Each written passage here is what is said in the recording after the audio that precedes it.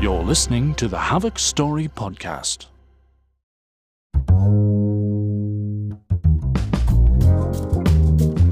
Welcome back to the podcast. I'm Magnus Carlson, and this is episode 36, Dream Hunter, by Noah Little.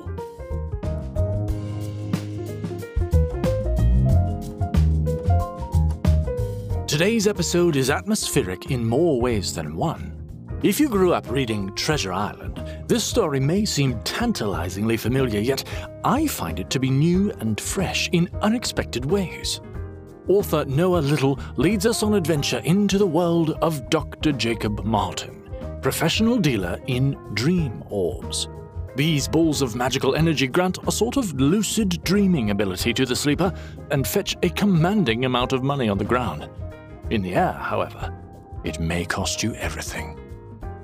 Our sky voyage today will require every shred of courage, resourcefulness, and skill we can muster as Dr. Martin and Captain Quinn encounter every dream hunter's worst nightmare. Cerberus's nightmare, they call it. Which begs the question, what sort of dreams does a three-headed dog dream? Hold tight to something steady, don't look down, and get ready to let your mind run with the wind. This is Dream Hunter by Noah Little.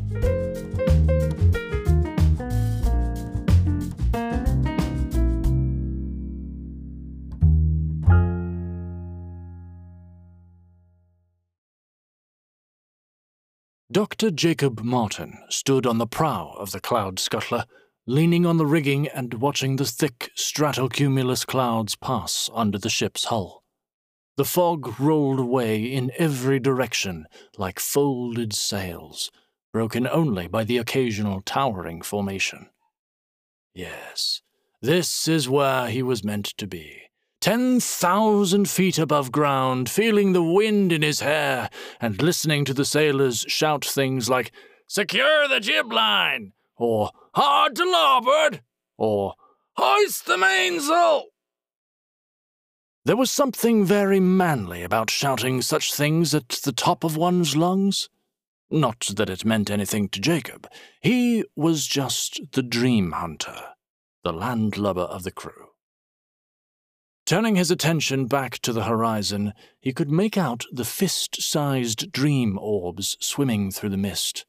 They glowed in every hue of the rainbow, each color representing a different kind of dream, which in turn temporarily granted the sleeper a specific ability.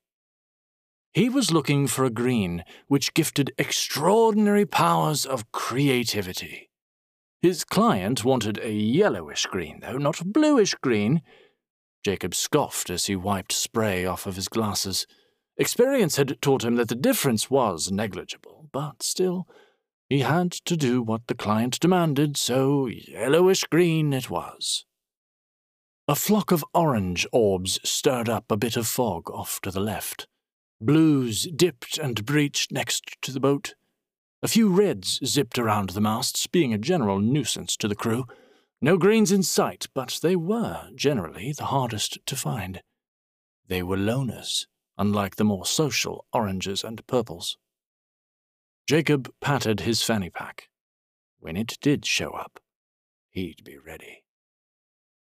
As if in response, a yellowish-green suddenly twisted and twirled just under the surface ahead. Jacob turned. Where was Captain Quinn when he needed her? "Secure the mainsail! Hoist the rigging! Bring her about!" He ran down the length of the ship, passing crew members who rolled their eyes. He grinned back at them. Standing next to the ship's steering thing, Quinn scowled down at him. "What is it, Dr. Martin?" He didn't bother climbing the stairs, looking up at her instead. She was pretty from any angle. I found the dream we're looking for. It's in... He pointed straight ahead and a little to the right of the boat. "That direction." She grunted acknowledgement, turning to the guy steering. "Adjust our course, east-northeast." Jacob put out a hand to the stairs, casually steadying himself as the boat leaned into the turn. He glanced over his shoulder, picking out the green now directly in their path. "Thank you, Captain, but we'll have to hurry if..." Jacob trailed off as a shadow grew in the cumulus formation behind them, a shadow at least twice as tall as the Cloud Scuttler, a shadow with masts and rigging. He said, struck speechless by the image. "Well, Doctor, what is it? Spit it out." Quinn looked down on him, probably in more ways than one. "Look!" He pointed to the huge ship just as it cleared the mist, revealing its entire crimson, triple-masted majesty. Quinn obliged, glancing behind her. Thunder and lightning. It's Cerberus's nightmare. She turned and ran down the stairs. "That's a very, very specific way to describe it," Jacob said. "It's the name of the ship, idiot." She whacked him on the back of the head as she passed.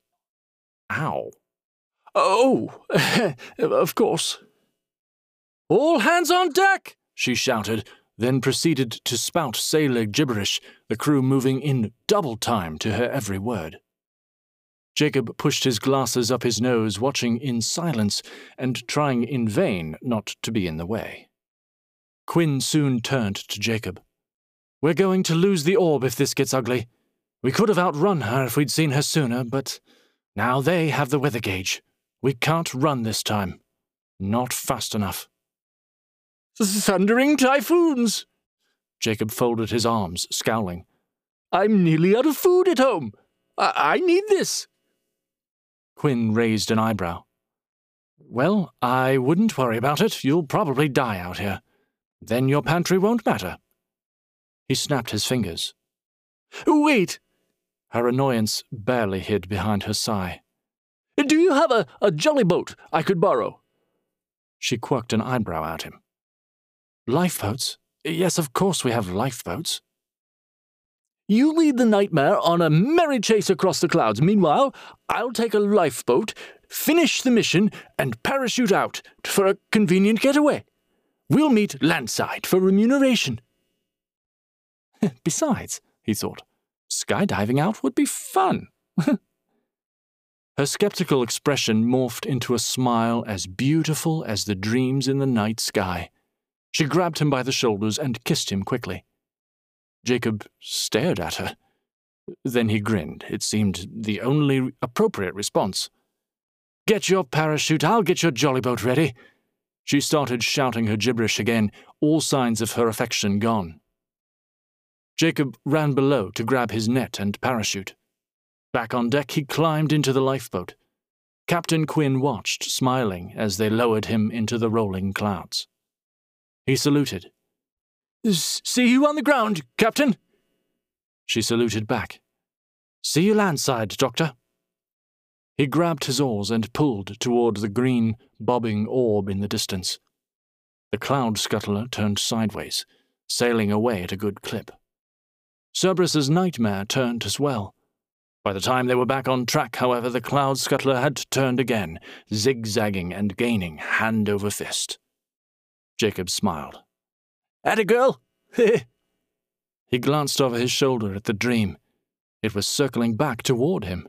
"Oh, thank God!" He snatched his net and scooped up the glowing ball.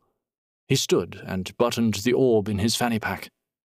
Finally, he could deliver his prize and fill his pantry again. He gave the retreating ships one last glance before closing his eyes, spreading his arms, and falling backward into the mist.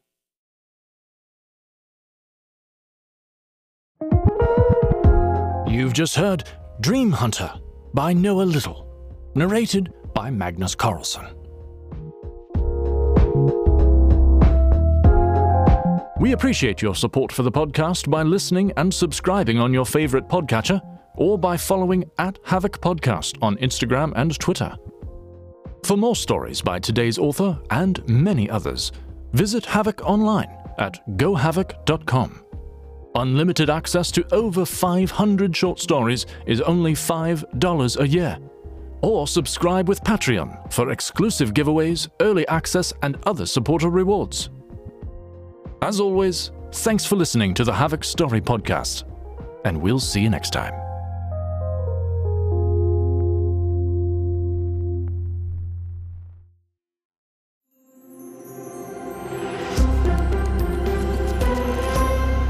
This is Havoc,